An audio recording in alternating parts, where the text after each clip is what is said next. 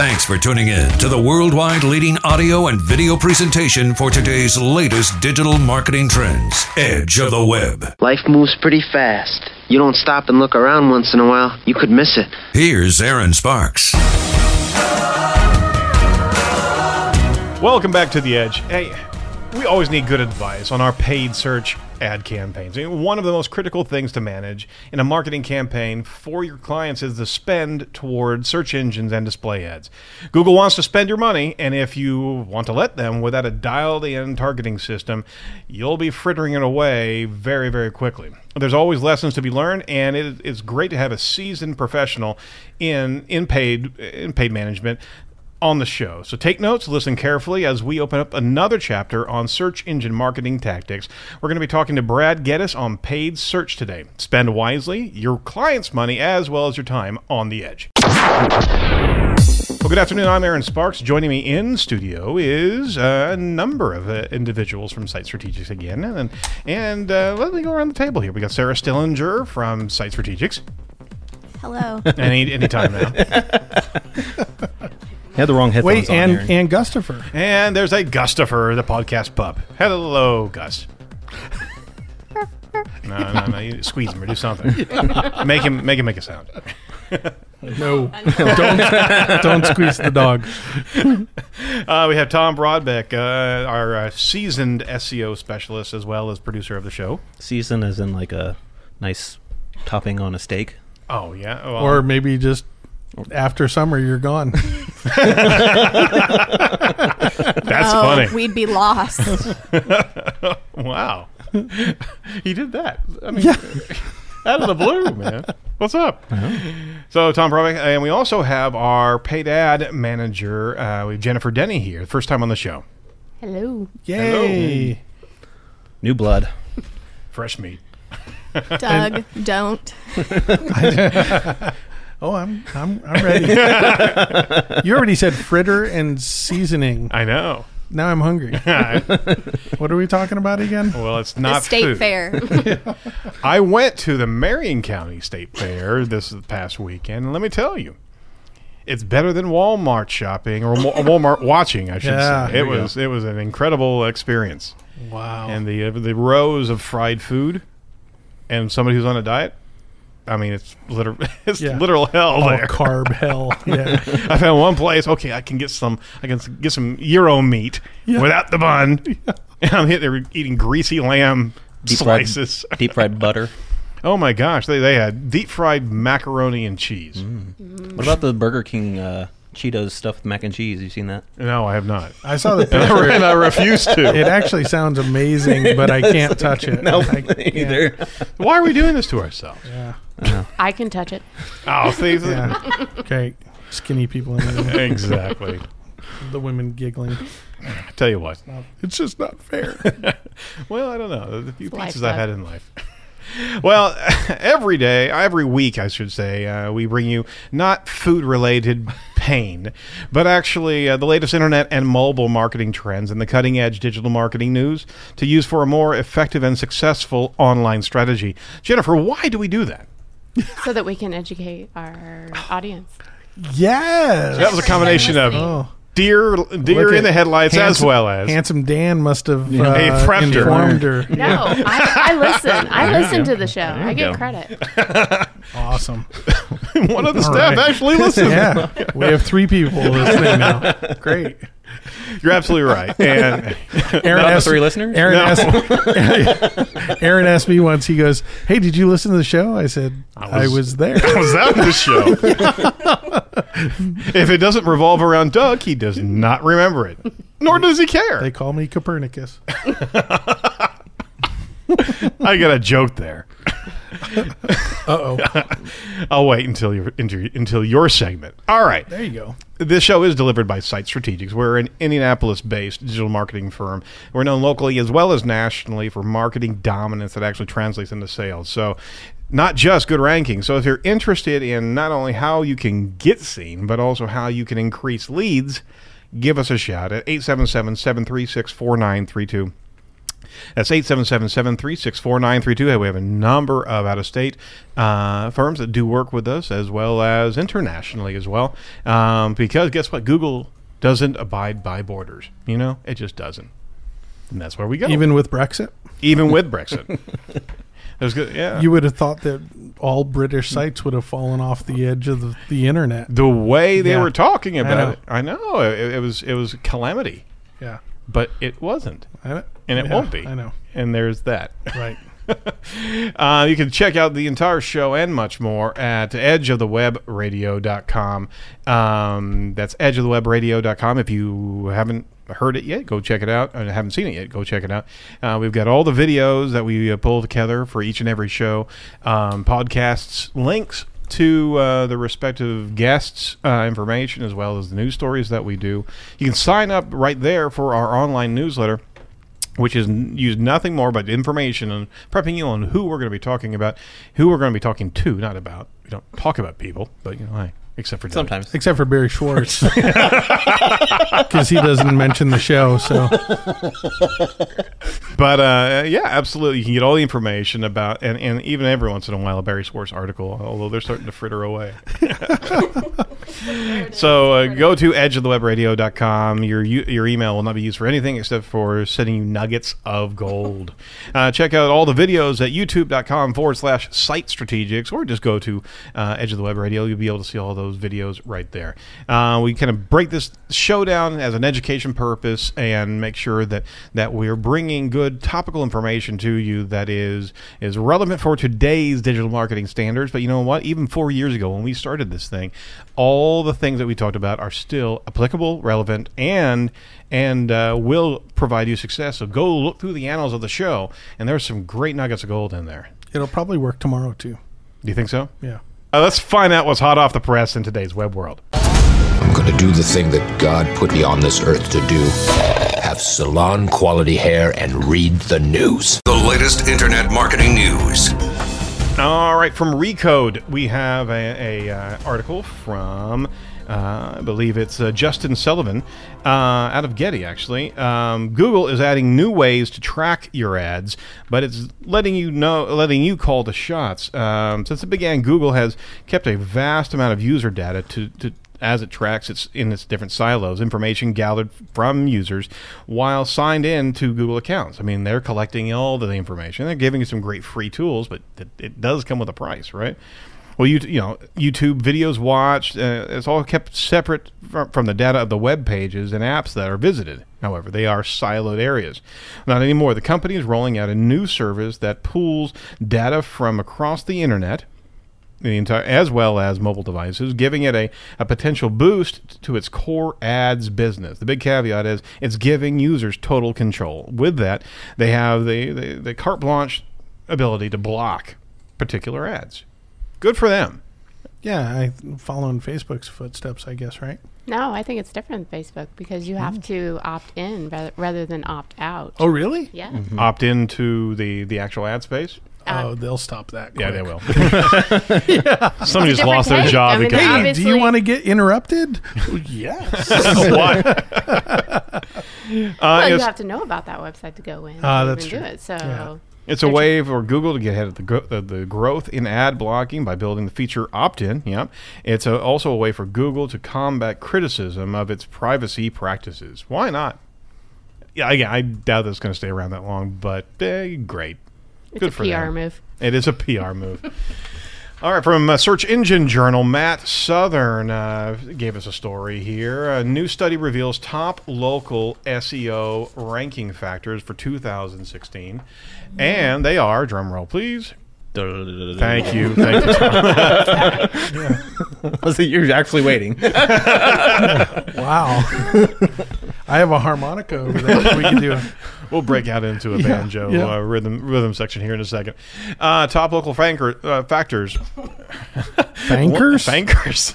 Wow. Links. The study concludes that links are the key competitive differentiator, even when it comes to Google My Business rankings. Data from Majestic, including AC Rank, Trust Flow, and Citation Flow, proved all to be within their top 10 link metrics. Website signals, traditional SEO ranking signals from a business's website prove to be likely to influence the ranking of that business's GMB page. Use of keywords, the amount of words contained on a page appear to be particularly influential. The study also shows that if a business's website ranks well in organic search, then the GMB, Google My Business page, is likely to rank high as well. Now, we also just led with this news story last week that the paid ads are encroaching into the local space as well. So get your local SEO game on, because now you can only affect the 2 listings out of the 3. The third is going to be a paid ad. Predominantly, so this is apropos. Google My Business signals within the Google My Business page itself ended up as being among the top ranking factors. This includes signals such as reviews, photos, having the page associated with an owner-verified profile. All these things are very, very important to get straight and have content moving through those pages. One of the most popular ranking factors was having a keyword in the GMB page's business name. Calling crap on that. Yeah, that's wrong. That's an ugly practice. Yeah, that Google should be spam. Distinctly says not to do that. Right. Doesn't mean it doesn't have a we got ranking the pro factor. here. Yeah. Well, she also heads our local as well. Maybe it's like if your company's name is Joe's PPC agency. Yeah. Maybe it helps, but Or Indianapolis SEO. Yeah. There's them guys out there. It's just a URL. Just a URL. So yeah, you're right, absolutely, and I think that what they're saying is that as a ranking factor, it's not best practices. Probably that the environment hasn't shaped up yet to actually not pay attention to those terms in the headline or the name of the company. If you want to cheat, you can try. That's right. Toolbar PageRank. What the heck is that still doing around? Even though PageRank is officially dead, right? Right. The study found that there was a high correlation between high PageRank score and high ranking local pages. yeah, but that's obvious. They already said links were Sure. Right. a Yeah. major And that's- factor. and So that's PageRank is going to follow that. Right, Yeah. exactly. That seemed to be maybe just a little bit of filler in there. Yeah, I mean, he was doing good till we got down to the last part. What's not so important? Citation. Citation consistency is important, and we all agree upon that. But the study overall shows overall volume of citations doesn't seem to matter that much. Once your citations are in place and consistent, move on to the more important stuff. I'm going to disagree.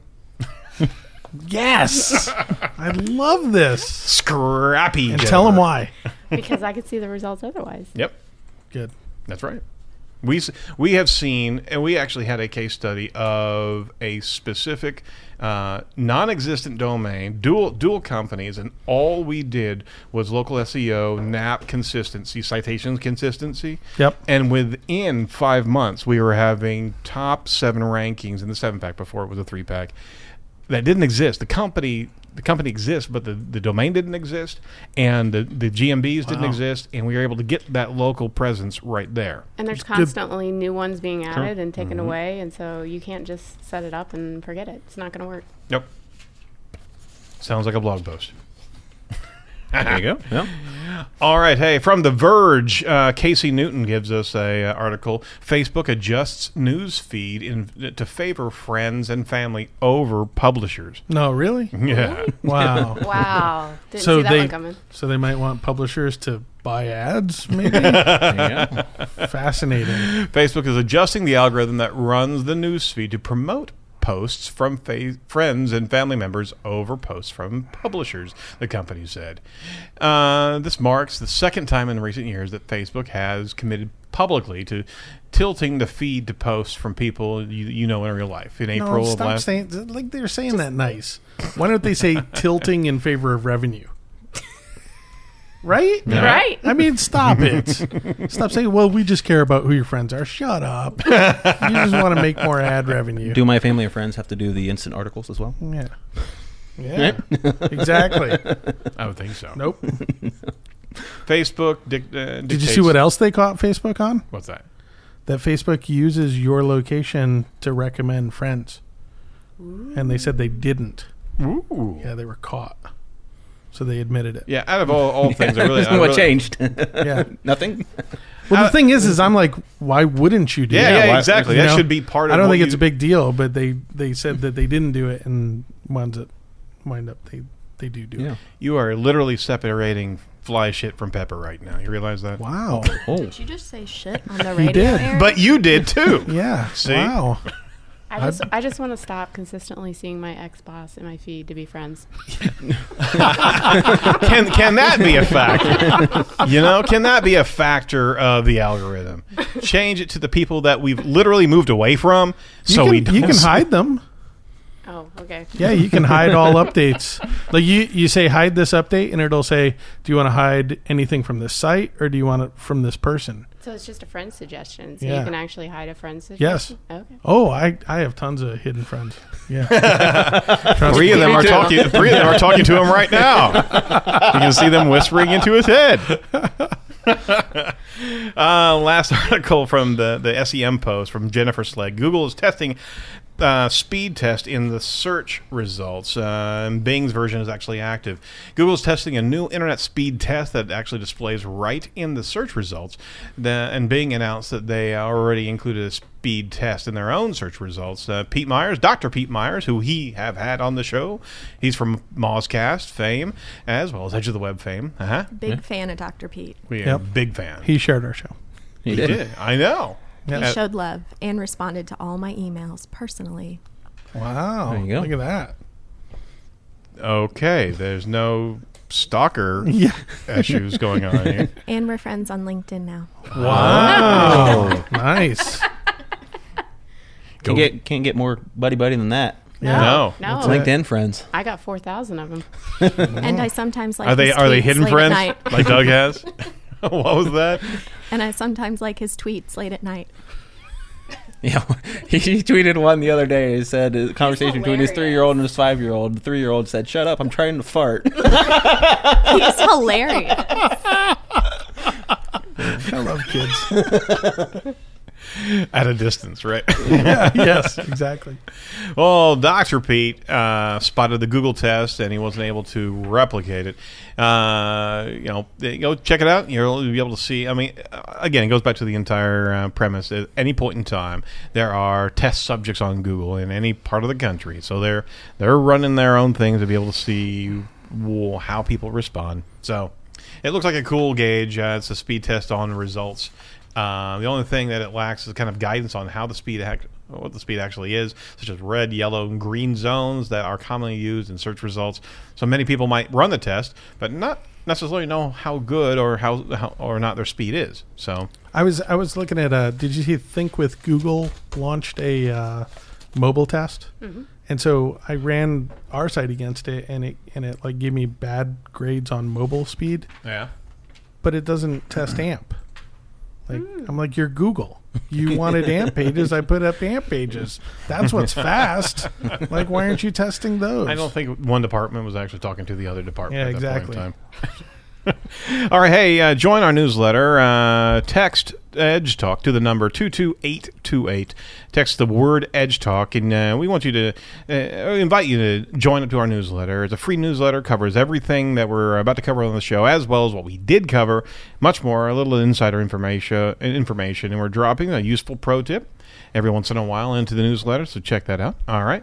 Tell you what, we're going to jump into our next segment here. Let's grab a hold of a great PPC speaker known internationally. It's Brad Geddes, speaker and author. He will be joining us as soon as we come back. Stay right there.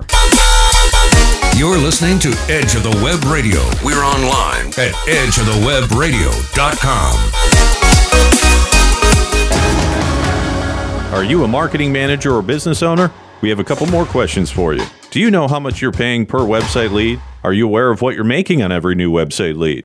Our digital marketing agency, Site Strategics, is leading the search engine marketing results-driven revolution. We've developed strategies through website design, SEO, digital content, and social media that'll bring your website more leads that are traceable to new sales. Let's start the conversation to improve your website's conversions and help you reach new sales goals. Learn more about our growing digital marketing agency that's managing successful search engine marketing campaigns across the country. Find us at sitestrategics.com. That's SITE strategics.com. Site Strategics. Search social success. This is the award-winning Edge of the Web, your global leader in search engine marketing, radio, and podcasting. Presented by SiteStrategics.com. Now, here's the man who's been CEO of Site Strategics longer than several CEOs' tenures at Yahoo. Here's Aaron Sparks. Okay, hey, welcome back. We're always needing good advice on our paid search ad campaigns. I mean, one of the most critical things to manage in a marketing campaign for your clients is the spend towards search engines and display ads. Google wants to spend your money, right? They certainly do. And if you let them, they'll spend it with abandon. Without a dialed-in targeting system, you'd be frittering your clients' money away. Thanks for listening. I'm Aaron Sparks. Check us out at SiteStrategics.com. We are an Indianapolis-based digital marketing firm focused on cost-effective web design as well, with Google, Yahoo, and Bing search engine marketing management that not only provides you great rankings on searches, but also translates into, guess what? Sales. It's just not about getting ranked. It's also about converting. Brad Geddes, welcome to the show, sir. Welcome as well, and thanks for having me. It's great to have you. Brad is the founder of Certified Knowledge, an online paid search training and toolset provider. He's also the co-founder of Adanalysis, Adanalysis, an automatic ad testing platform. He's also the author of Advanced Google AdWords, the most advanced book ever written about Google advertising program. Now, is that a great bio, or is that a great bio? Yeah, I think he knows a lot about AdWords. That's right. Plus, he wrote an entire book. Yep. To AdWords. I know, and multiple editions. So welcome to the show, Brad. Brad, could you give us a snapshot of your day? Oh gosh, that so depends on where I wake up in the morning. I travel is so much. Is that worrisome there? It's not quite that exciting, right? You're like Bruce Banner all of a sudden. You wake up and you don't know what city you're in, right? Because it could be London or Detroit, right? Yeah. It's hard to tell sometimes. Absolutely. I was going to go with Gutter with me. When I'm not traveling, right? It's usually wake up in the morning, and so I'm actually a productivity freak, right? That's my other passion, is to get things done really fast, very, very efficiently, right? So to me, it's wake up, have coffee, check the news, check the blog, see what's happening, and then work. Mm-hmm. And in fact, everyone in our company does. And I did not say something. I actually didn't say email. We don't touch it. No morning meetings, no email, no nothing. Work, which could be managing paid search, working on one of our products, analyzing stuff, creating videos, whatnot. It's then lunch, which is not at a computer. In fact, no one in our company has lunch in front of a computer. It's go, and we're all virtual, so go watch Netflix, go out for a walk, whatever, clear your mind. In the afternoons, we're less productive, right? That's just a natural part of individuals, so we need to borrow other people's energy. Hence why I'm borrowing yours right now, because you're in a great mood and a different time zone. Oh, there you go. So afternoons are meetings, calls, clients, whatever, right? The grunt stuff that doesn't require creative thinking. Oh, wow. I am in awe. I mean, the sheer fact that you don't touch email. How do I do that? It's a time waster. Yeah. It's a time waster. It is, right? If someone looks at me and I said, "What did you do today?" and their answer is email, I'm like, "You didn't work. Right. You didn't do anything." Oh, I love this. Jennifer, you've met your twin. I know. What time do you get up? I'm an early riser. I don't sleep much, right? So, I mean, to me, like, I don't set an alarm. 6 hours is great, right? Yep. So I'm usually up between 4:30 and 5:30 in the morning, pretty early. Which means I can get stuff done, like before my daughter wakes up, before anyone's awake in the house. Yep. It's just, at my own pace. I'm just going to leave you two alone. Yeah. You guys have a good show. Between 5 a.m. and 10 a.m., I am my most productive. I probably get more done than people get done in 2 days. That's how I am, which is why we don't touch email until maybe before lunch or after lunch, right, throughout the afternoon. But this is this is like the problem in a lot of corporations, right? Is you've got two sets of people. you have makers or people who create stuff, right? And they look at 30 minutes and say, what the hell do you want me to do, right? I can't do anything in 30 minutes. They want 3-hour time blocks. Right. But they're not the people who control their calendar, right? Their bosses control their calendars. They live in 30-minute, 60-minute chunks of Outlook, right? Or Google Calendar or whatever. And so they mess up their days, right, by saying, oh, yeah, let's have a 10:30 a.m. meeting. And you're like, you just took my beautiful 4-hour morning and gave me 2 1-hour chunks. All right, you're not getting anything done.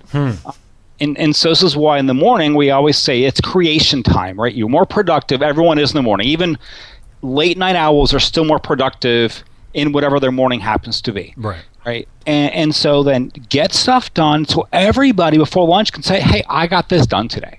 Right, this is what I made today. This is what I accomplished.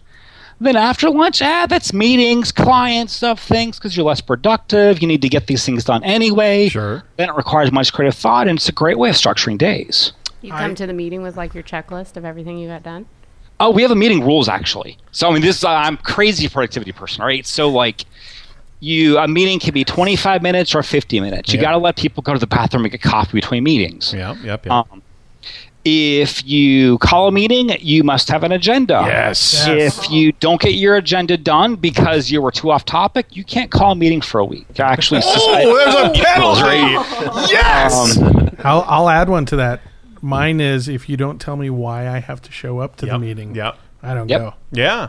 When the meeting starts, so a meeting, I love it, is the ability to shape the future of a company or a product. So it should be something you actually look forward to, not something you dread. Which also means when meeting starts, the door gets locked. Can't join late, right? Because if you're late and everyone's waiting on you, you just waste everybody's time. All right, you lose an opportunity to shape the future of what you're building.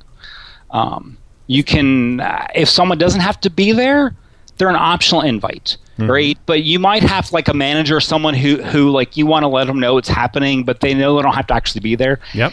If you invite someone who never speaks, then you shouldn't have invited them in the first place. Is that all part of your Digital Dream Teams book?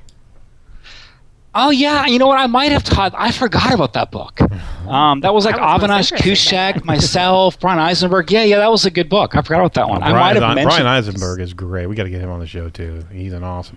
Hey, Brad. I mean, you are expounding manna from heaven when it comes down to digital marketing agencies, and the bane of agencies' existence is the unnecessary meeting. It's throughout technology. It really is. I worked at the big orange email company in town as a product manager, and 1 week I told my fellow product manager I'm not going to any meetings, and he said you can't do that, and I said no, I'm not going to accept any meetings. And I worked the entire week, got tons of work done, got new features designed, everything else. Right. And at the end of the week, my boss walked up behind me and he goes, "Hey, I heard you weren't going to any meetings." And I said, "Yeah, that's right." And he goes, "Man, you have really nailed it this week." and my fellow product manager was like, "What? Are you kidding me?" And it was because I didn't need to be there. It was in that, and Brad can chime in on this. Like, a lot of times I think people invite people to meetings because they don't want to make the decision themselves. That's right. They want the collaborative decision. That way, if it goes wrong, I don't get blamed. It's cover fire. I say, well, we all agreed to that in the last meeting. Absolutely. So we also don't allow reoccurring meetings. I think they're terrible, right? It's like you have this meeting that you're supposed to be at that no one cares, but it's just sitting there, right? Brad, so we treat everything as a hero. project. Oh my gosh. Which is milestones and due dates, right? Even if it's a client paid search account or an SEO company, right? It's you might have a monthly reoccurring meeting because it's a client check-in meeting and part of they're paying the bills. Fine, get that, right? But that, reoccurring meeting to talk about, hey, what are we doing next? Like, no, what are your milestones? What's your checklist? If no one needs to meet, save yourself time and get some stuff done. That's it's amazing. We actually here at Site Strategics are looking at incorporating the ROW environment into our space. Are you familiar with that? I'm not. What is that? The results only work environment. What's the elevator pitch on that? GoRow.com. GoRow.com. It's essentially what you're already doing. Absolutely, it's just a term for it. Exactly, and it's oriented towards getting results, not time on deck, not filling in the work blocks just to make sure you're punching in the time, but actually orienting towards results and all the things that you just were ascribing to. You can only go to meetings that you should be involved with, and the unnecessary. I mean, every meeting is actually optional.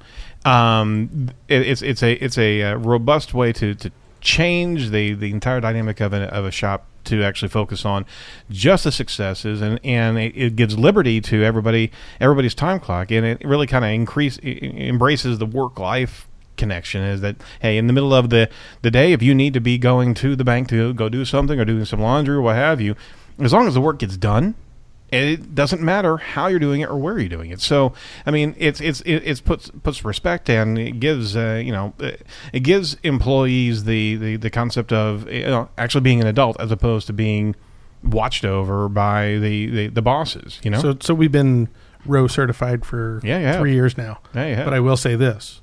You have to get the right employees. Yes, you do. That's why you only have one. No, that's fair, right? Because, I mean, something I believe in, right, is you've all hit days where it's 2:30, you had a really productive day, and you're like, but your brain is done, right? You can't do anything else. And so in typical office, you sit there for 2.5 hours playing free cell in Excel, so no one knows you're not in Excel working, right? Waiting to go home. I love that. In reality, right? Just get out, go home, right? There's no point in being there. Right. Absolutely. And I mean, it gets down to. I'm going to go ahead and say goodbye right now. Wait a minute. This is a conversation in its own right, because this is where the knowledge economy needs to go. Is that you're not punching the clock of the old industrial 40-hour a week. I mean, 40 hours a week does not equate to value. It equates to time, and that time, regardless of how you spend it, is the only thing that companies were looking at. Is if you're putting time into the clock, then that's what they're getting. Well, I mean, this is a value-based environment, and the only way for America to truly change is to be able to embrace their knowledge industry and embrace the freedom, and even the gig economy has its place in this next evolution of workforce. It truly does. Yep. And just to clarify, right, it's not everyone goes home at 3, right? There's certain days you're so productive and you're in that groove, you might be there till 7, 8 at night, right? Because that's where you want to be, and that's where you need to be. You're at a that blowtorch. point. I mean, yeah, exactly. You've got that energy going. Yep. And it's just it's what can you handle and what can you get done. I agree. PPC. Let's kind of wander that way now. No, it's awesome, Brad, and it's actually invaluable. Are you blogging and communicating about these type of work ethics regularly? Not regularly, a little bit, right? Because I consider a calendar a paid search tool, right? Because if you don't have time to do something, who cares what you need to get done? Mm-hmm. And number 2, if you don't know what to do, it doesn't matter anyway, right? So your calendar or your project management system, we use PM for a lot of paid search stuff, project management systems, really tells you what needs to get done. And so often I think people jump into hey, we need to do this, and this, right? And they make checklists of things to do. And a checklist, I don't want to go back into our whole productivity conversation here, but checklist is just who cares when it gets done, right? There's stuff on my checklist my wife gave me 8 years ago, right? It's still on my checklist. It's more what has to be done. And if you don't know what to do, then it doesn't matter, right? I had one of those too, and now I have an ex-wife. Sorry for the interruption. Keep on going. No, go ahead. I'm sorry. Go ahead. Oh, no. I think I was done with the thought, right? So, paid search, it's great. I mean, you guys do a lot of SEO as well, right? And either way, though, for us, it's calendar and project management. That says what to do, right? And then it's, okay, now we know what to actually do, whether it's keyword research, mining queries, doing ad copy testing, landing page testing, whatever it happens to be. Because you know what makes what needs to get done and what's going to make the biggest impact based upon what you've done in the past and what needs to happen next in the future. Excellent. Excellent. I'm going to tell our listeners a little bit more about you, Brad. Brad has worked with companies who've managed tens of thousands of small PPC accounts and other companies who spend millions on marketing each year. And his experience ranges from owning his own agency to managing a boutique agency, overseeing programs that were official resellers of Google and Microsoft, a litany of companies. And one of Brad's trademarks has been demystifying the complicated aspects of SEM. No one, not one just to hold on to secrets, but Brad actually prefers to educate his readers on the various aspects of crafting successful marketing campaigns. So the combination of your goal to educate, as well as, you've got such a breath of fresh air when it comes down to work ethics and innovation in the workspace. How many people actually work with you, Brad? That depends on your definition of work with, right? So at the moment, right, where our company Certified Knowledge is only a handful of people. Mm-hmm. Our company AdAlysis is 6, I believe, although we have hundreds of millions of ads because you can scale with technology. Oh, yeah. But right now we're working very close with Google in developing student training. So that's 40 people we're working with, 30 people over there, right? Because it's PMs plus the best practice system. Oh, very good. And so it kind of depends on what the definition of work with is, which is a very loose definition these days. Mm-hmm. Whether it's, so our direct employees, not huge, because we believe in what you said, right? Like maximizing people's time in a highly efficient manner, and that you can scale with the right people through technology and not necessarily just human resources. Yeah. I completely understand that. That's great, and that means you're working collaboratively and with a respect of productivity as opposed to just bodies in a group. Yeah, that's fantastic. You're also a columnist on Search Engine Land. And a blogger over at CertifiedKnowledge.org, and forum moderator over at webmasterworld.com. You're also a speaker, and you've spoken at over 60 conferences and 125 sessions across the country, across the continents. Tell me some of the places you've been. Oh, gosh. So I've spoken in Kenya, Egypt, London, Munich, Italy, Canada, United States, Australia, Hawaii, Netherlands, Spain, Belgium, Helsinki last year, Romania, Lithuania. It's quite a range. I have not yet spoken in Antarctica or South America, 2 continents I'm missing from a speaking engagement standpoint. There is an entire... You've nailed almost every continent. There is SMX Antarctica. Next. Exactly. Yep. There is a huge market out there.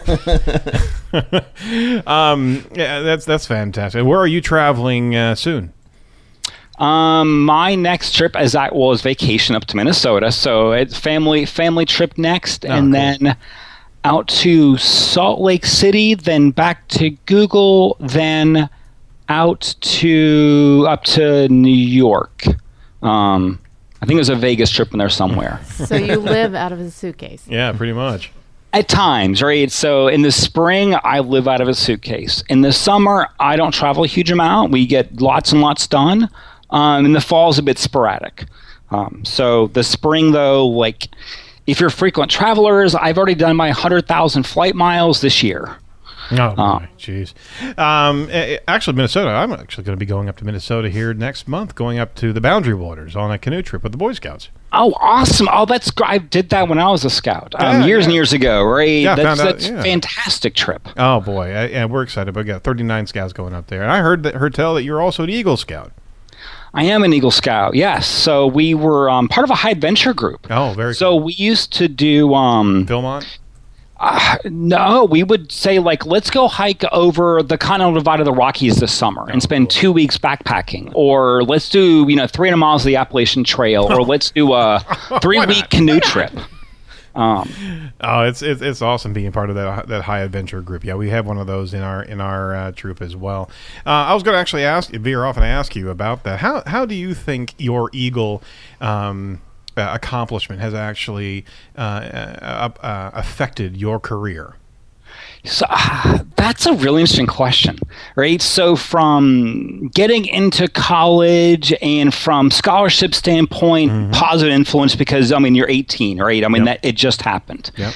It is one of those bullet points, though, that everyone says just keep on your resume, keep on your resume. Sure. And I have had random conversations with, big company CEOs or CFOs or so forth, right, who were also, in Scouts. It might have been Eagle, might not have been. Right. And so it often starts that whole interest-based conversation, which then, so from a sales perspective, right, someone has to trust you, like you, believe you know what you're doing. You get 2 out of 3, you get a sale. Right. And so that's that instant like you, because you must be a responsible, nice person to have earned this, right? So you, from a sales perspective, useful, from a conversation that blends into, sales or work later on. I can't say it's a consistent thing, but there's definitely been times that it's helped leaving it there. That's what I was going to say, because you just met Aaron, so. No, see? Your success has risen. The exception is right there. Oh, wait a minute. Yeah. Are you an Eagle Scout as well? I am not, unfortunately, but my son is 6 months away from his Eagle. Awesome. Yeah, that's so great. He's plugging away. So and that's the reinforcing things that we talk to him about. But he's starting to finally come into his own and understand. Okay, he's getting some self-affirmation now that he can actually accomplish things, and that was the biggest win right there, and he's certainly going to benefit it long term. Boy, that was a self-indulgent little bit of a few minutes there, wasn't it? Hey, so pay-per-click. Yeah, pay-per-click. Who knew? All right, how about this? How about we break here for a second and then come right back with Brad Geddes as we dive in. Truthfully, it's going to get there, into advanced PPC. How about that? Perfect. All right. Talk to you real soon. You're listening to Edge of the Web Radio. We're online at edgeofthewebradio.com. Your leaders in the digital marketing revolution. Your weekly worldwide radio and podcast groundbreakers. Your agents of search engine marketing change. Well, besides the massive team of Google programmers, that is. Hey, we do a lot of research and production stuff for this show. Okay, settle down. We believe you. And now, time to enter Edge of the Web. Here he is, Aaron Sparks. We're continuing our discussion with Brad Geddes and unpacking more focus, finally, about advanced PPC. So, Brad, thank you for joining us back on the show here. Oh, thanks for having me. I enjoy being here. It's a fun conversation. Thank you. So let's dig into some of the advanced PPC thoughts here. We know that you have a prime interest in ad testing. Let's talk about that for a couple of minutes here. What are the challenges when it comes down to search ad testing? Many. So ad analysis, the name may be too clever for its own good, analysis, but just switch the N for a D, right? Ad analysis. And our goal is actually focusing users on actionable data, right? And that could be search query data, ngram data, or ad testing. We're known for our ad testing. And the problem most people have is that they get the concept they should be testing ads. So they go and they create a couple ads in an ad group, or maybe 100 ad groups, or some accounts millions of ad groups, and then they run the data manually, or use a plugin for Excel and say, okay, I spent all this time all day today analyzing data, and I've got 3 things to do. And then the next month, right, they do the whole thing, and they've got 8 winners, and they're like, oh, we've got 1,000 ad tests, we have 11 winners. So month 3, they want to speed up the results. So they go to the ad group, they eyeball the data, and they say, that looks like a winner. Now, as humans, we love finding patterns in anything. We will find a pattern in complete randomness, right? And all of a sudden, people making decisions off of very poor data. So the challenge is to use a third-party tool, a script, something that keeps you honest to the data and let the data tell you what to do, not find patterns in randomness. And that's actually one of the huge challenges is patience and letting data speak to you. Don't try to infer something where it's not. Yeah. Another a big problem people have is most people just think of testing within an ad group, right? And that's useful for brand terms and high volume terms. Right. But when you think about the ads, all ads do are give you insights into the targeting method used to show them. Mm-hmm. So at an ad group level, it's the target method for those particular keywords.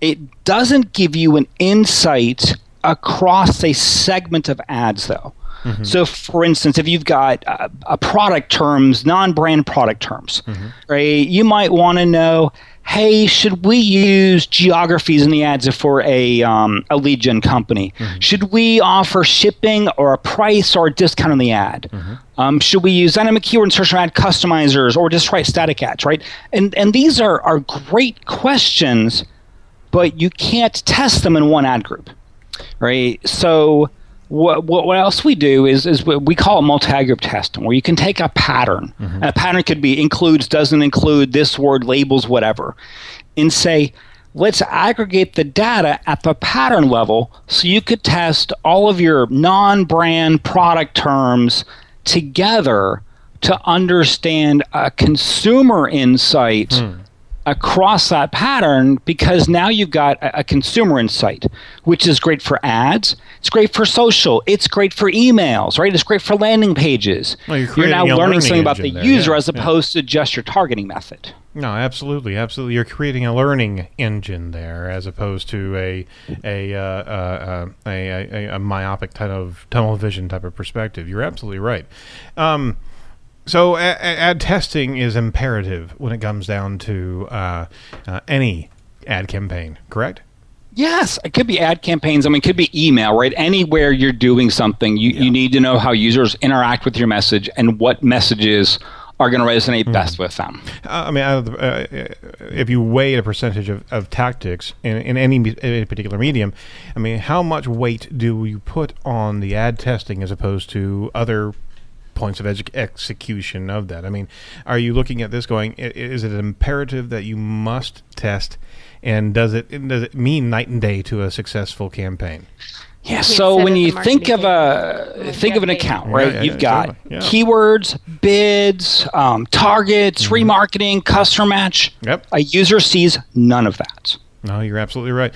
Hey, only thing the users see is your ads. They're one of the most important things you can do. Absolutely. So you got to get that right, and you got to have enough bandwidth, which means inventory, which means budget to be able to do some of this testing that you're looking for as well.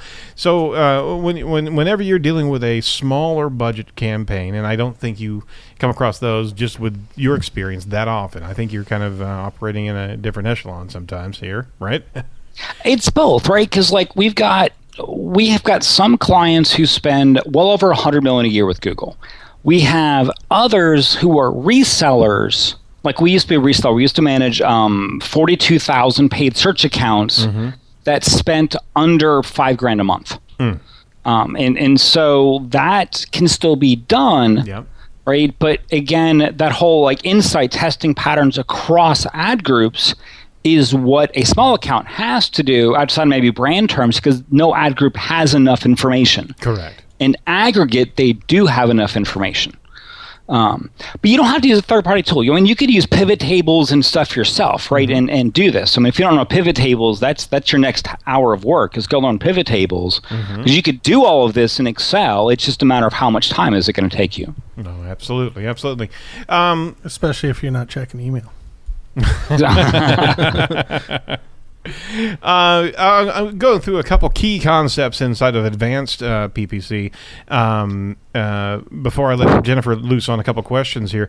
Give me your thoughts about remarketing and the evolution of remarketing inside of the ad space.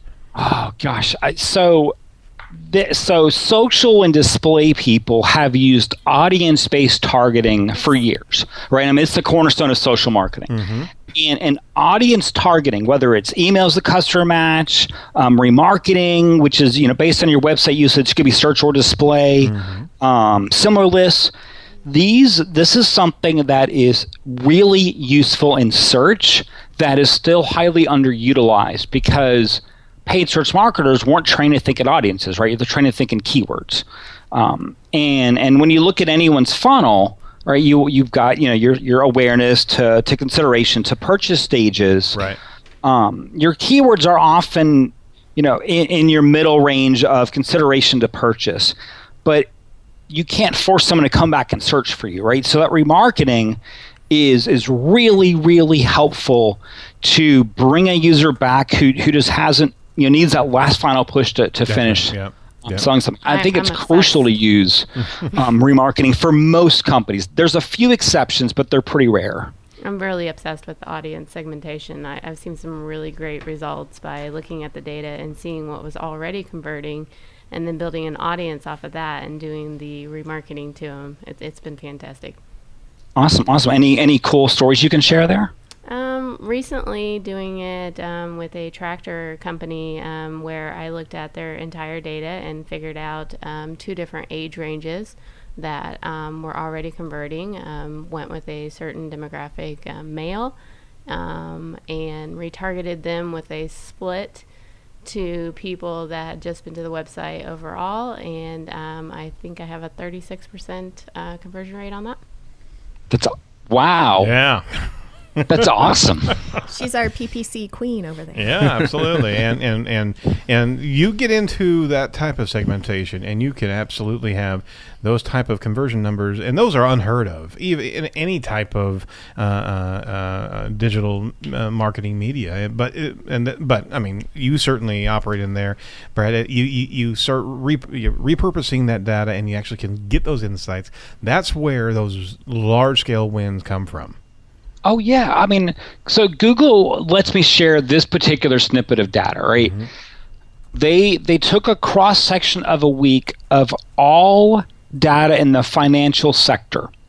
And RLSA clicks, so remarketing list for search ads clicks, made up between 6 and 8% of the clicks, depending on the subset of financial sector. Mm-hmm. It made up 18 to 20% of the conversions. Mm. So, that's a huge difference. So if you're not using it, you're missing out on 3x higher conversion. That's finances. That's expensive. That's huge. But you have to have at least 1,000 people. That's my problem with that. What about some of my smaller accounts where I don't have that kind of audience? Mm-hmm. Yeah, you can't do it, right? I mean that's kind of the reality, right? Is if you get watching the red where it says I don't have enough. Yep. I mean, you can open up the time frames, but again, then you start to add people who don't care as much. Right, exactly. You can, similar lists are coming out, which might have some benefits there, because if you only have 800, but there's a list that's got over 1,000, then you could leverage the list. It's not quite as good. Yeah. Go into that for a second, because that just came through the vine here, so to speak, within the last year of leveraging your email lists to actually to target your potential searchers or your potential consumers. Correct? Well, there's 2 things. I said similar list, but you're talking about what's known as customer match. I'm sorry, customer match. Yeah. So customer match is great because you can leverage offline data, or however you get them into your CRM system, right? You could do Salesforce integration. Yep. If you do a lot of trade shows and collect cards, and they give you permission, right, as you collect a card to market to them, you could put that in your CRM system and market online to them using offline data collection. And so with Customer Match, it's just like Remarketing List for search ads in that you can do different bids, different keywords, different ads for users.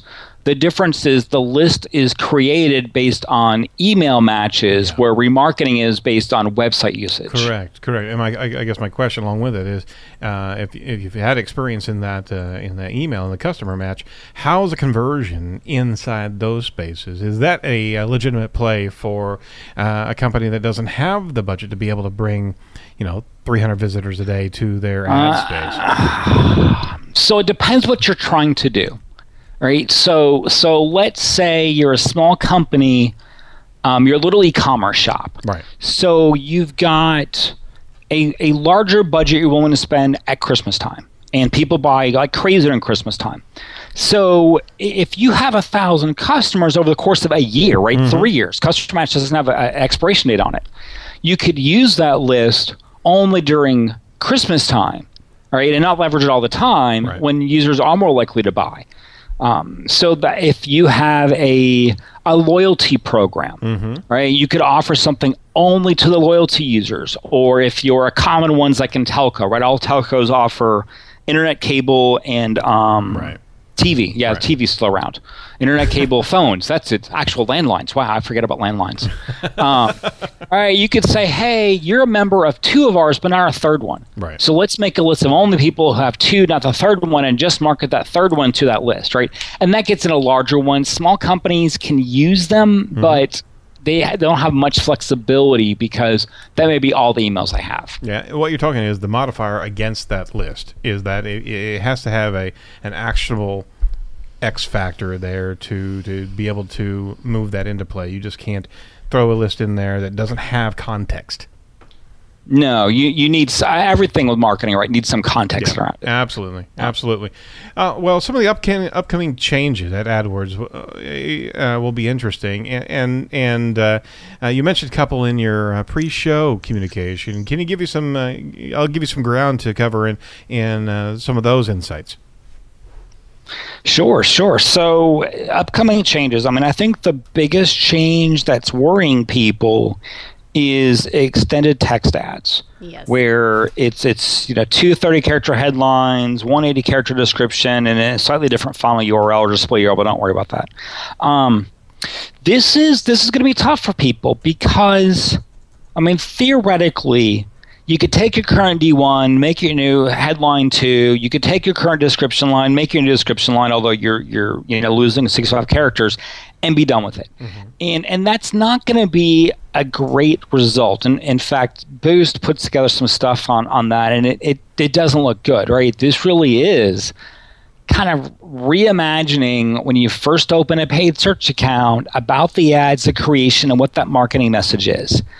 The data that just doesn't exist yet because there's just not enough of it is how much does that description line really matter, right? Your legal and your brand folks are going to love this. They have a lot more creative space, right? Yep. But is the headline 1 and 2 so much more important than the description line that if you really focus on those, you'll be okay? Or is it that description line going to be really, really important? And that's this big unknown. And Google said it's coming, but they have not put a lot of parameters around it, right? I mean, they haven't, they're going to, some people are in the beta right now. It doesn't show all the time. It's expanding in October.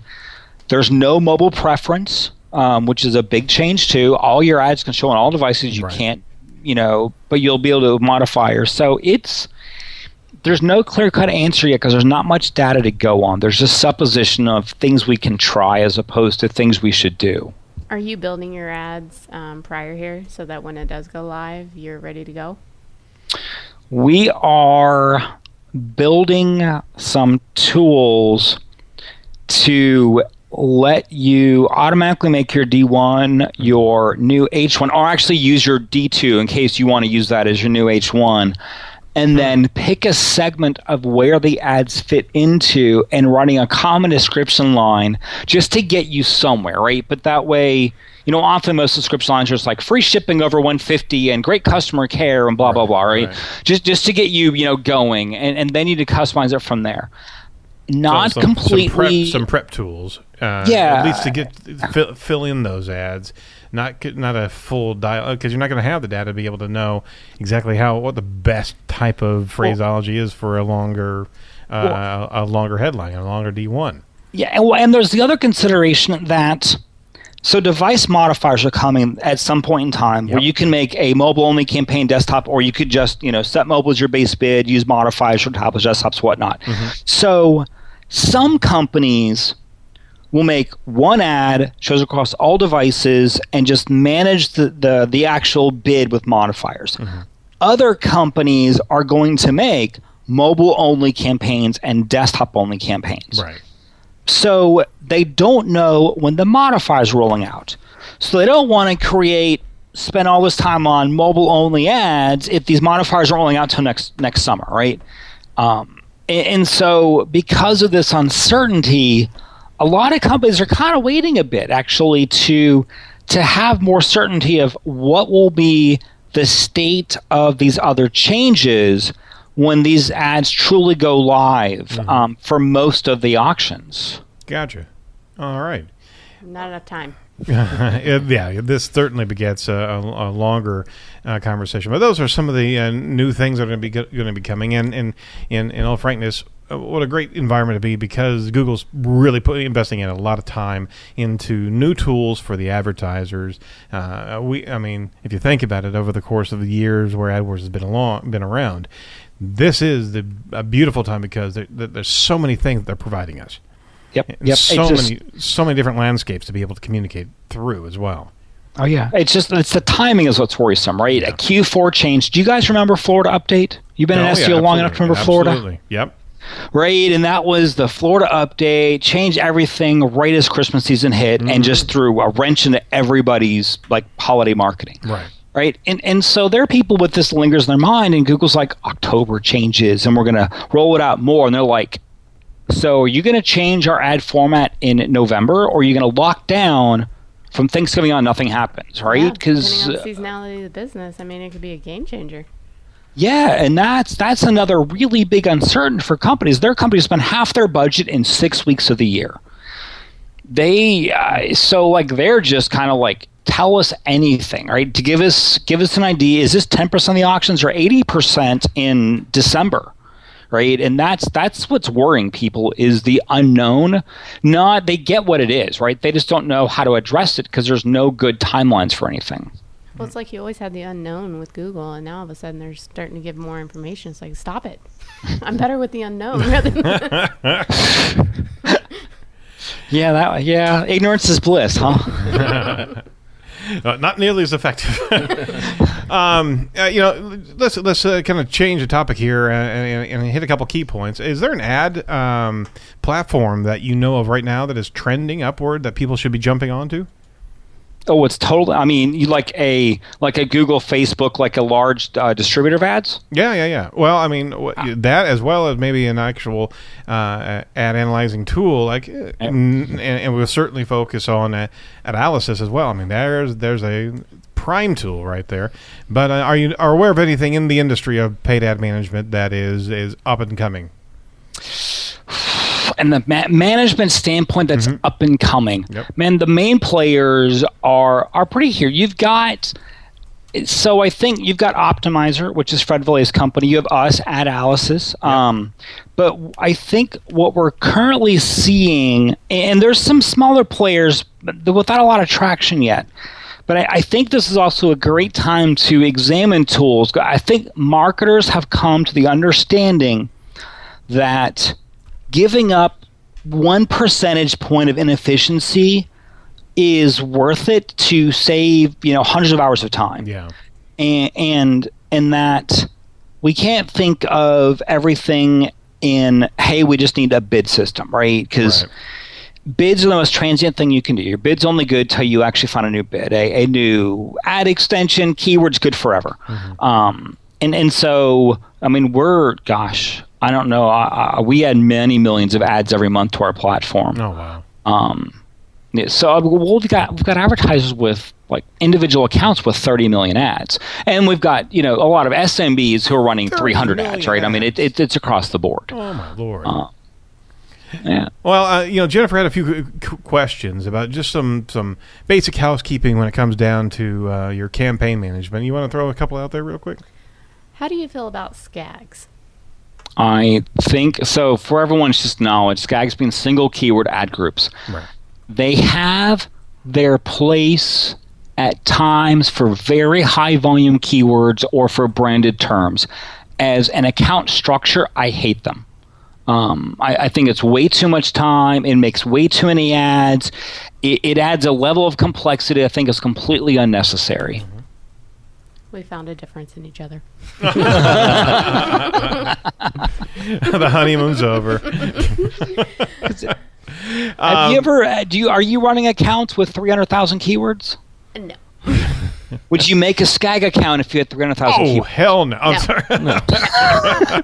Okay, so from a small account perspective, they're useful. Right. Right. From a large account perspective, they're unwieldy, and I think that's a good way of thinking of them as well. Yeah. Yep. Absolutely. I got a question for you. You wrote an article for Search Engine Land back in March where you and your team reverse engineered quality scores and their ranking factors. Mm-hmm. And you show that CTR and landing pages are the two most important factors. And in your workflow, you put landing pages, actually, relevance first. Is this where any AdWord user should look to improve first before even worrying about their ads or their keywords? So yes and no, right? So landing page experience often dictates someone staying on your site and converting. Mm-hmm. So usually fixing it is also fixing conversion rates. Right. The problem is that certain companies are very inflexible about their websites. It could be an IT lockdown company. It could be someone who, I mean, I know a site the other day that was made in front page and still managed in front page. So, like, for them to make an update, they got to go find their old software to try to redo their site, right? I mean, they store in front page extensions on their server. Right. So for them, it's managing ads way easier to do. Agencies who are not managing websites, right, way easier to do. So sometimes you got to pick your battles, but if you can pick any of them, landing page is very important. Yeah. But some people, it's too much of a battle. Yeah, I completely agree with you there, and but that certainly does affect the quality score. And if you can't raise that, you're going to have sandbags around your campaign. Another question from Jennifer, real quick. Just based on that landing page too, how do you feel about a landing page where you can go nowhere versus leading to the website where today's buyer can scroll around a little bit and get a little bit more information? So you're talking not pigeonholing them. You're talking squeeze pages as opposed to yeah. So again, this is where personal feelings and data are different. Right. So data usually says, hey, it's paid search, strip out the navigation from the top, keep pigeonhole in an area, but then within your footer, make a nice, pretty extended footer. And let them get to the homepage, because if they want something, you don't offer it, you're going to lose them, right? But don't put all your top navigation. If it truly doesn't even have anything else, I probably personally won't stay there, because I always want to learn a little bit about a company before I give them information. But data doesn't always say that. No, it doesn't. But at the same time, is that data the actual true, correct consumer data? I mean, if you're squeezing the lead through, right? That's, it's very, very, you're removing all distractions, but you're also removing persuasiveness of actual conversion commitment. So you're getting conversions, but you're also not getting that enhancement to the conversion that investigation allows, right? Or maybe you just got a crappy lead. Well, I mean, but that's the other factor is that, okay, your conversion data is working, but how's that actual lead? Right. Did it turn into a true sale? Right. As opposed to, okay, yeah, I'm interested in this thing because I'm not really interested, and I'll just throw some junk email into the conversion form, right? Yep. My data is showing leading directly to the website, and I'm getting better versus pigeonhole. This comes back to the question earlier about remarketing and where it doesn't work, right? We were working with a company that had a 5-minute autoplay video. Oh, come on. And the landing page without a conversion activity for 3 minutes. Didn't exist. It was a $149 a month product with a 14% conversion rate. On that page? On that page. Problem is, you knew the page. You knew the website. Remarketing was a failure. Couldn't make it work, right? Because you buttonholed users, right? You gave them one option. If they didn't like it, they'll never come back. Yeah. So when you look at a global perspective, I find adding the ability to learn about the company often then increases overall sales via remarketing in other channels, where when you give them one option, the remarketing efforts are much worse. I think it's the middle of the road concept is don't lose the Chrome, but be very selective on what navigation you do provide, because conventionally the true website has a lot of options, a lot of potential distraction navigation. But if you have select navigation that's built there to help persuade, find out that the who, what, where, why, so to speak, on why I should be interested in your service, it's a select persuasion as opposed to everything under the sun. I'm a fan of microsites over landing pages. Oh, okay. Very good. For those reasons. Very good. Question. I got a question. Yes, sir. Hi, Doug. How you doing? I know. I don't do a lot of pay-per-click, so where you been, bud? We have a client that was actually we were just talking about. They've been wavering on their pay-per-click, so they'll do a couple months pay-per-click, spend a ton of money, and then they'll drop it for a month, and then they'll increase it and everything else. And they're pretty standardized from a keyword, what's working, what's conversions, but over time they're seeing a decline on their pay-per-click results. Is that is consistency built into that ad score? So from a quality score perspective, no, but consistency. So a good thing to look at, right? Yeah. Is go into analytics, whatever analytics system you use, and look at time delays to conversions. Because if someone is taking 2 weeks to convert, and they see a paid search ad one day, and then you turn off all your paid search, it means they don't see remarketing 2 weeks later. You've lost the rapport you built with the customer. Right. And so I find people who just turn it on and off have worse results than if they were to use a lower budget consistently and use the channels correctly. Now, you may ramp up spend at certain points in time because you got more budget, or we have a demand we need to meet or whatnot. That's fine. Right. But I find turning it off completely, you're breaking your user connection. Even if it's just a low frequency remarketing campaign to be top of mind of a long B2B sales funnel, right? You're breaking that, and you often get worse results. Oh, that's very interesting. So I'm going to pull the nose up on the plane here, because we've been doing some deep diving in the concepts of advanced PPC. Did you want to ask any other things? I know you're loaded for bear there, Jennifer. Anything else that you wanted to say? We could talk for hours. So we're going to have a B segment. So basically, we're just getting free consulting from Brad here. This is fantastic. I'm getting free marketing from you, right? Well,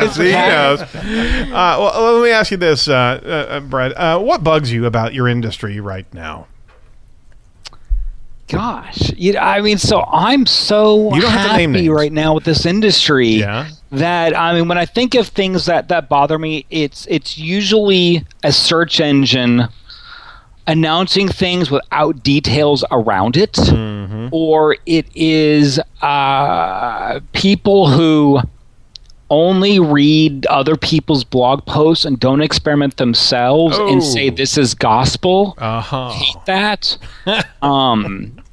Use your own data, right? Because I always think, if you hear suggestions, right, that just means it's something for you to test for yourself. It doesn't mean you should or shouldn't do it. Right. Yeah, absolutely. Right now, if anything bugged me, it's Google saying this is coming with no definitives anything. So everyone's kind of a little bit lost, and they don't actually know all the time frames either, right? I've been at Google twice in the past month, and they don't have all the time frames. So it's not like they don't want to give it to us; they don't actually have them. Got it. See, we always want to believe that they have all of the answers. They're just not telling us. Well, they don't. They are certainly testing as they go down and as they go through, and some of these things they'll revert back, and they do have methodology, absolutely. They do have the goals that they want to achieve, but at the same time, sometimes they can't give you the information because they just don't have it. No, I agree. What excites you about your industry right now? And you certainly are more pro than con on the industry. What have you really liked in this last year? Gosh, I think what we talked about earlier, audience targeting, the way audience targeting has come to search is just fantastic. And the other thing, I think anyone who's been in this industry a while gets it, but you need to learn if you haven't been, is that this is one of the most open and sharing industries there is, right? We could not have this conversation if we were in pharmaceuticals or a legal space, but hey, this is a new upcoming drug we're about to launch, right? You'd get fired for saying that, right? Yeah, you would. It's the only industry where two competitors, and we're not really competitors, but like someone could say, hey, here's the stuff we do. Go do this for yourself, and it's okay. And it's kind of like so I find it's a very open and welcoming community as a whole.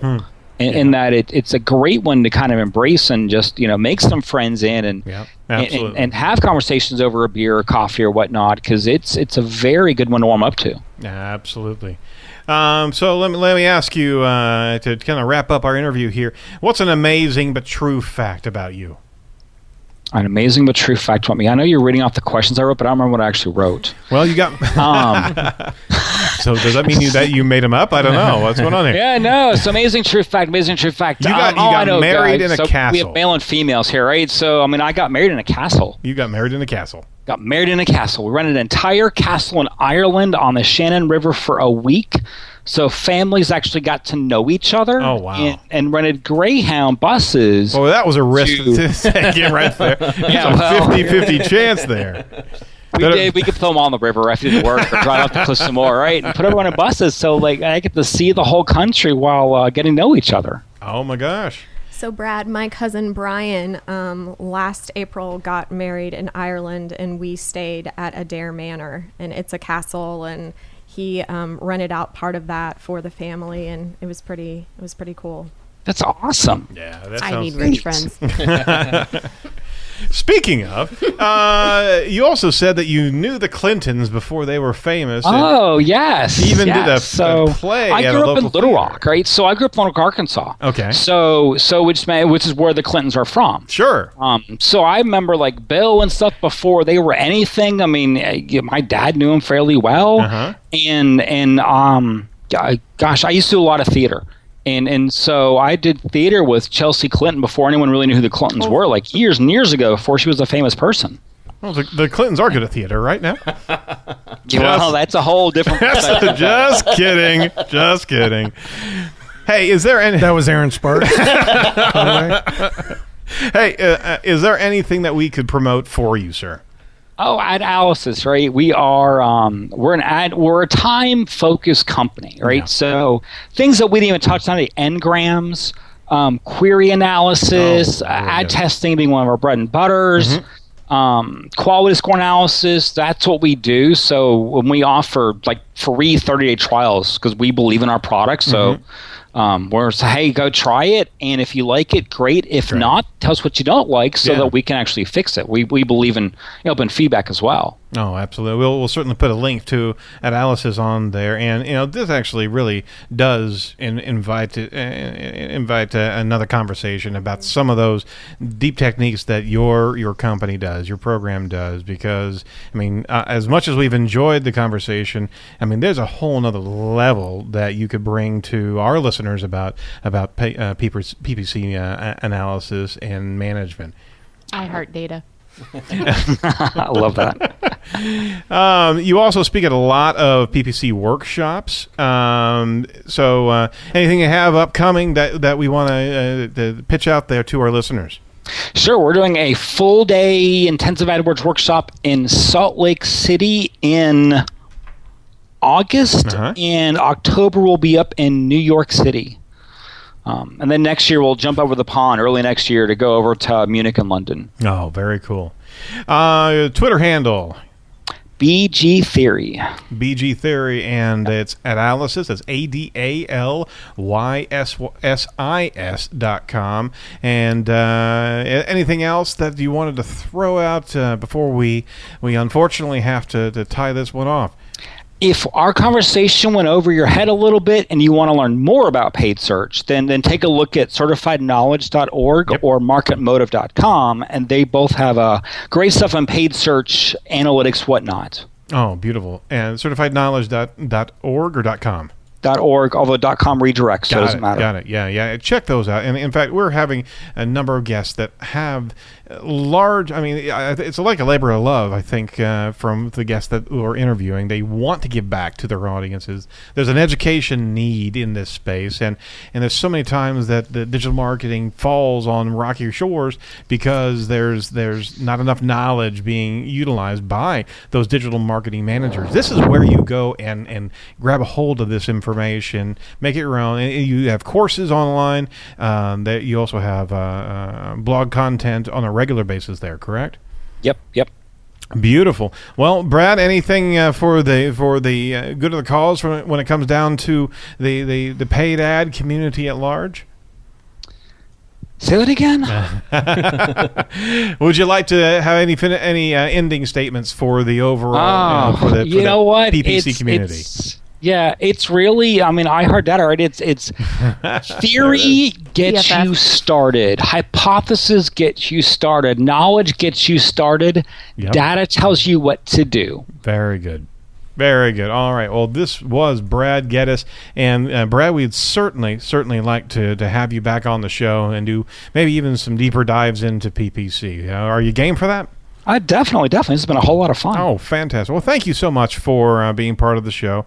And again, you can check out all the information at edgeofthewebradio.com and go see Adalicis.com, and you'll be able to see Brad's tool over there, and you get a free 30-day trial. All right. Hey, we're going to jump into the seas of marketing technology with none other than the purveyor of all things marketing tech. That's Douglas Carr of Marketing Tech Blog, coming up right after this.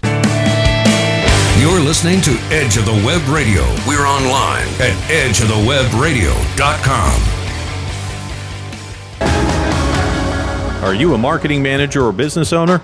We have a couple more questions for you. Do you know how much you're paying per website lead? Are you aware of what you're making on every new website lead?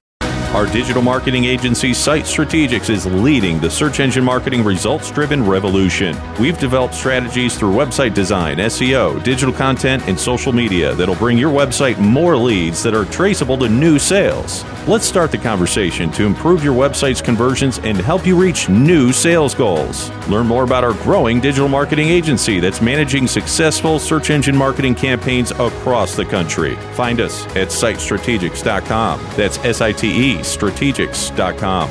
Site Strategics. Search. Social. Success. Honoring nerds from 30 years ago with your modern-day digital marketing experts. Hey, we're willing to admit it. I'm a nerd. This is Edge of the Web, powered by SiteStrategics.com. Here's Aaron Sparks. I mean, after all, you're nerds. Everybody get down. Talking about internet marketing and internet content trends of 2016. You'll hear nowhere else. All right, I'd like to introduce a man with a lot of charm, talent, and wit. Unfortunately, he couldn't be here today, so instead we have Douglas Carr of Marketing Tech Blog. Wait a second, did you use that last week? I can use it twice. Oh, no, you can't. I Come can. on. There's a great website I Googled at one time. Nice. How to insult Doug Carr. How to insult Doug Carr. It's all right there. They should be there. There actually is a really funny. So this is total geek talk, but somebody showed me FOAAS.com. So anybody listening, FOAAS.com. FOAAS? Yeah. Okay. And it's F off as a service, and they have a full API, so you can programmatically tell anybody collectively across all mediums. It's brilliant. Wow. Yeah, it's brilliant. So that's not what I came to talk about, though. What I actually came to speak about today is a little bit of a rant. So we have a client, fantastic client, and I'm not going to mention their name because they went with a domain registrar that really upset us this week, and I'll tell you exactly what happened. We don't take care of people's domain registration and stuff like that. Sometimes we have to update it and everything. Right. But this customer is such a good customer. They come back every once in a while. We do a project, and then they leave and stuff. That they called us up and they basically said their site was down and they were curious whether we could help out. And so the first thing I check, of course, is, okay, what's going on? Right. They're hosted on a really good host, but the site's not there. Well, that means that it's typically a domain issue, so a DNS issue. And so we actually hosted the domain name service for them, and I want to bring people kind of through this. So you have a domain registrar. Yes. And that's where you register your domain, and then typically that points to a name server, and the name server is what translates your domain name to an internet IP address Right. or another subdomain service or whatever internal to a site, and then he eventually gets to your host where your site is hosted. So what was happening here was their site was basically turned off. I did a whois using GoDaddy tools and did a whois, and the site name server came up as suspended. Now that's not good, right? No. So you go, what is going on that the name server is suspended? So I call their domain registrar, and their domain registrar says, you didn't respond to a email verification that we sent out a month ago, so we suspended your domain. What? I'm familiar with Yes. that. Yes. So now, No, hold on. the there. domain is paid up to date. Yeah. Everything's but you didn't done. respond to the verification. Yeah. So I tell the client, I say, go back through your old email, see if you can find this email. Sure enough, he finds the email, he clicks the link, and so it's all over, right? No, it's not all over. So now what happens is the domain is in this purgatory, so it's still not resolving. They've got an important event coming up this week. Yeah. So he's not getting email. Everybody's bouncing. Total crazy job. So I call the company and I say, okay, email is verified. What happens next? They say, well, within an hour or so, we'll restore it and everything else. I say, okay. So an hour later, I check, nothing's restored. So I call them again, and they come back and they say, well, we're checking with our domain registrar to see what's going on. And I said, your domain registrar? You are the domain registrar. Oh, no, we're a reseller. No! We're a reseller for the domain registrar. Middleman. So in other words, they have no control. Yeah, they're lost. But they are doing support for it, and they're taking the money for it. Of course. So I dig into them deeper, try to find out whether I can call the parent company that's in charge. Nope. There's no way to contact that company. So every hour I keep checking. This goes from 3:00 in the afternoon all the way to midnight. No. And at midnight, I get another rep on the line and talk to him, and he says, "Oh, it's going to be 24 to 48 hours, before that's back up." And then he starts telling me that's how the internet works. No, it's not. Yeah. Famous last words. Now, it did a decade ago. Exactly. And this is I want to get this out to everybody, because if you're told that is just a bold-faced lie. Yep. Literally, we host a bunch of domains on DNS Made Easy, which is a really great, fast, redundant service out there. And I can change a domain name and it can spin up around the globe within minutes. Yeah, I see seconds sometimes. Yeah, absolutely. Yeah, absolutely. And so it's just absolutely not true. It's that they just don't want that traffic. They don't want their systems operating every second, to update things, or because you can set, there's a time to TTL number. You could set it to like 500 milliseconds if you wanted to. That every half second it's updating name servers around the globe. And so long story short, what we wound up doing was I said, okay, well, that's fine. We're just going to take the domain off this name server, off this registrar. Co-registrar. Yeah, whatever that is. We're going to put it on GoDaddy. Sure. So I go to do the transfer, and guess what? 24 to 48 hours. You can't do the transfer because... Oh, while it's in that session. So you're killing me, Smalls. I can't even move the domain at this point. No, you can't. It's locked. It's locked. Yeah. Everything's done. Any contact information changes. Everything. Put in a lock scenario. Yeah. So the long story short, after about 20 hours or so, it came back. We made the transfer, pushed it to GoDaddy. I think it finalizes within like 7 days. They just do like a validation type thing, but it's there, and it's over there. But I want to get this across to people because this is such a huge problem. A lot of companies don't use their, ours is DK New Media, right? I'm not going to use my Doug at DK New Media email address to register my DKNewMedia.com. Yeah, I wonder what the problem would be if it went down. Because if it goes down. So I'm going to use a Gmail address or some secondary, domain to do that.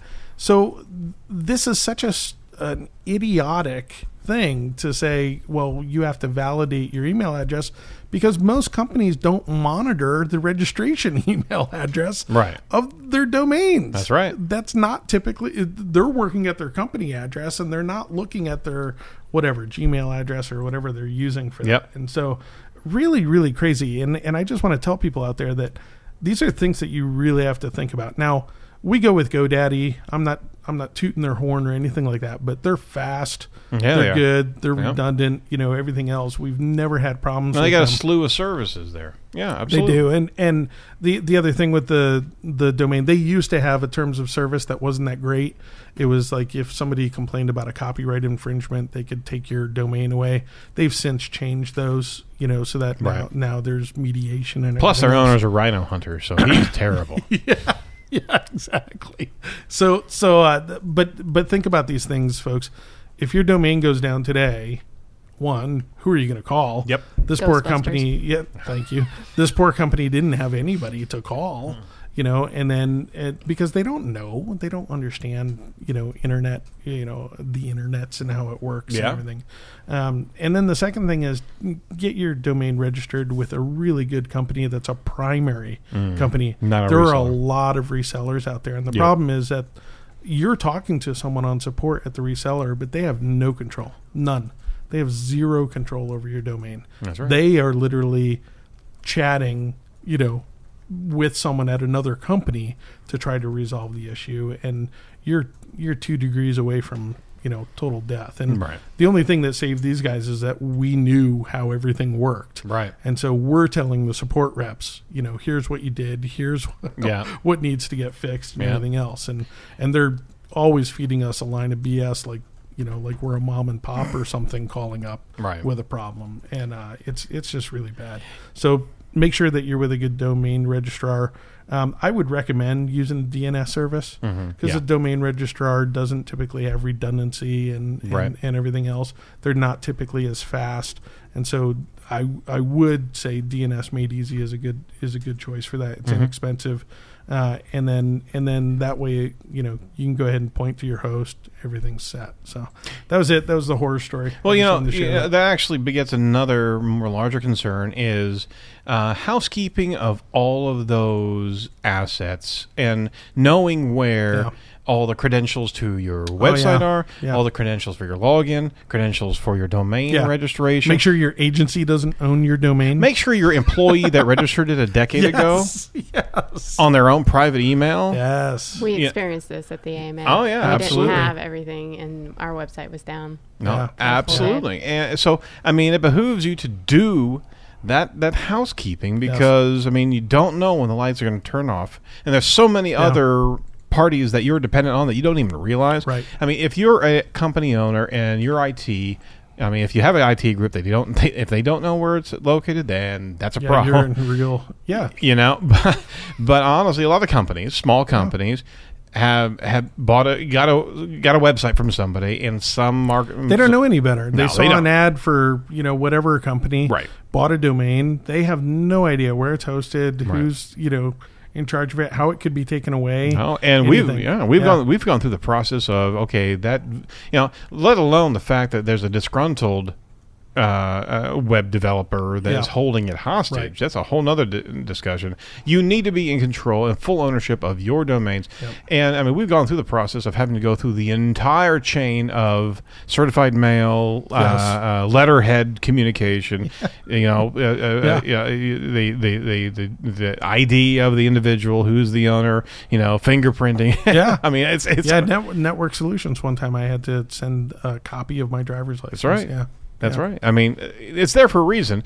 There are some archaic processes that are inside of the registration environment, but all things considered, you got to get your stuff together, and if you don't, you're at risk. Yeah, and GoDaddy, by the way, I think just added, if I'm not mistaken, a second email address to your. Oh, really? Yeah, like a alternate email address to the account too, which I think is fabulous. Yeah, because sometimes we just let emails go too. So.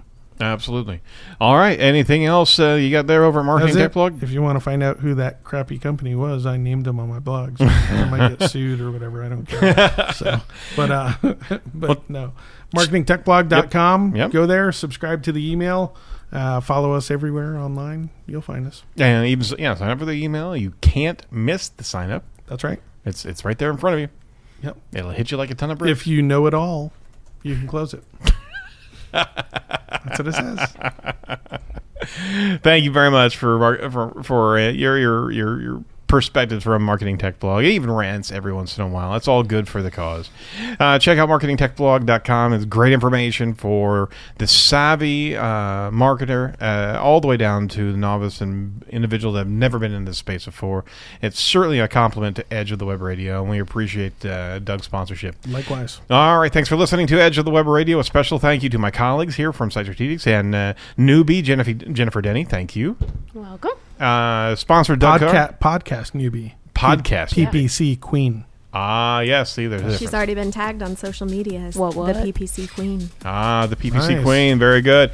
Doug Carr of Marketing Tech Blog, especially Brad Geddes of Adalysis.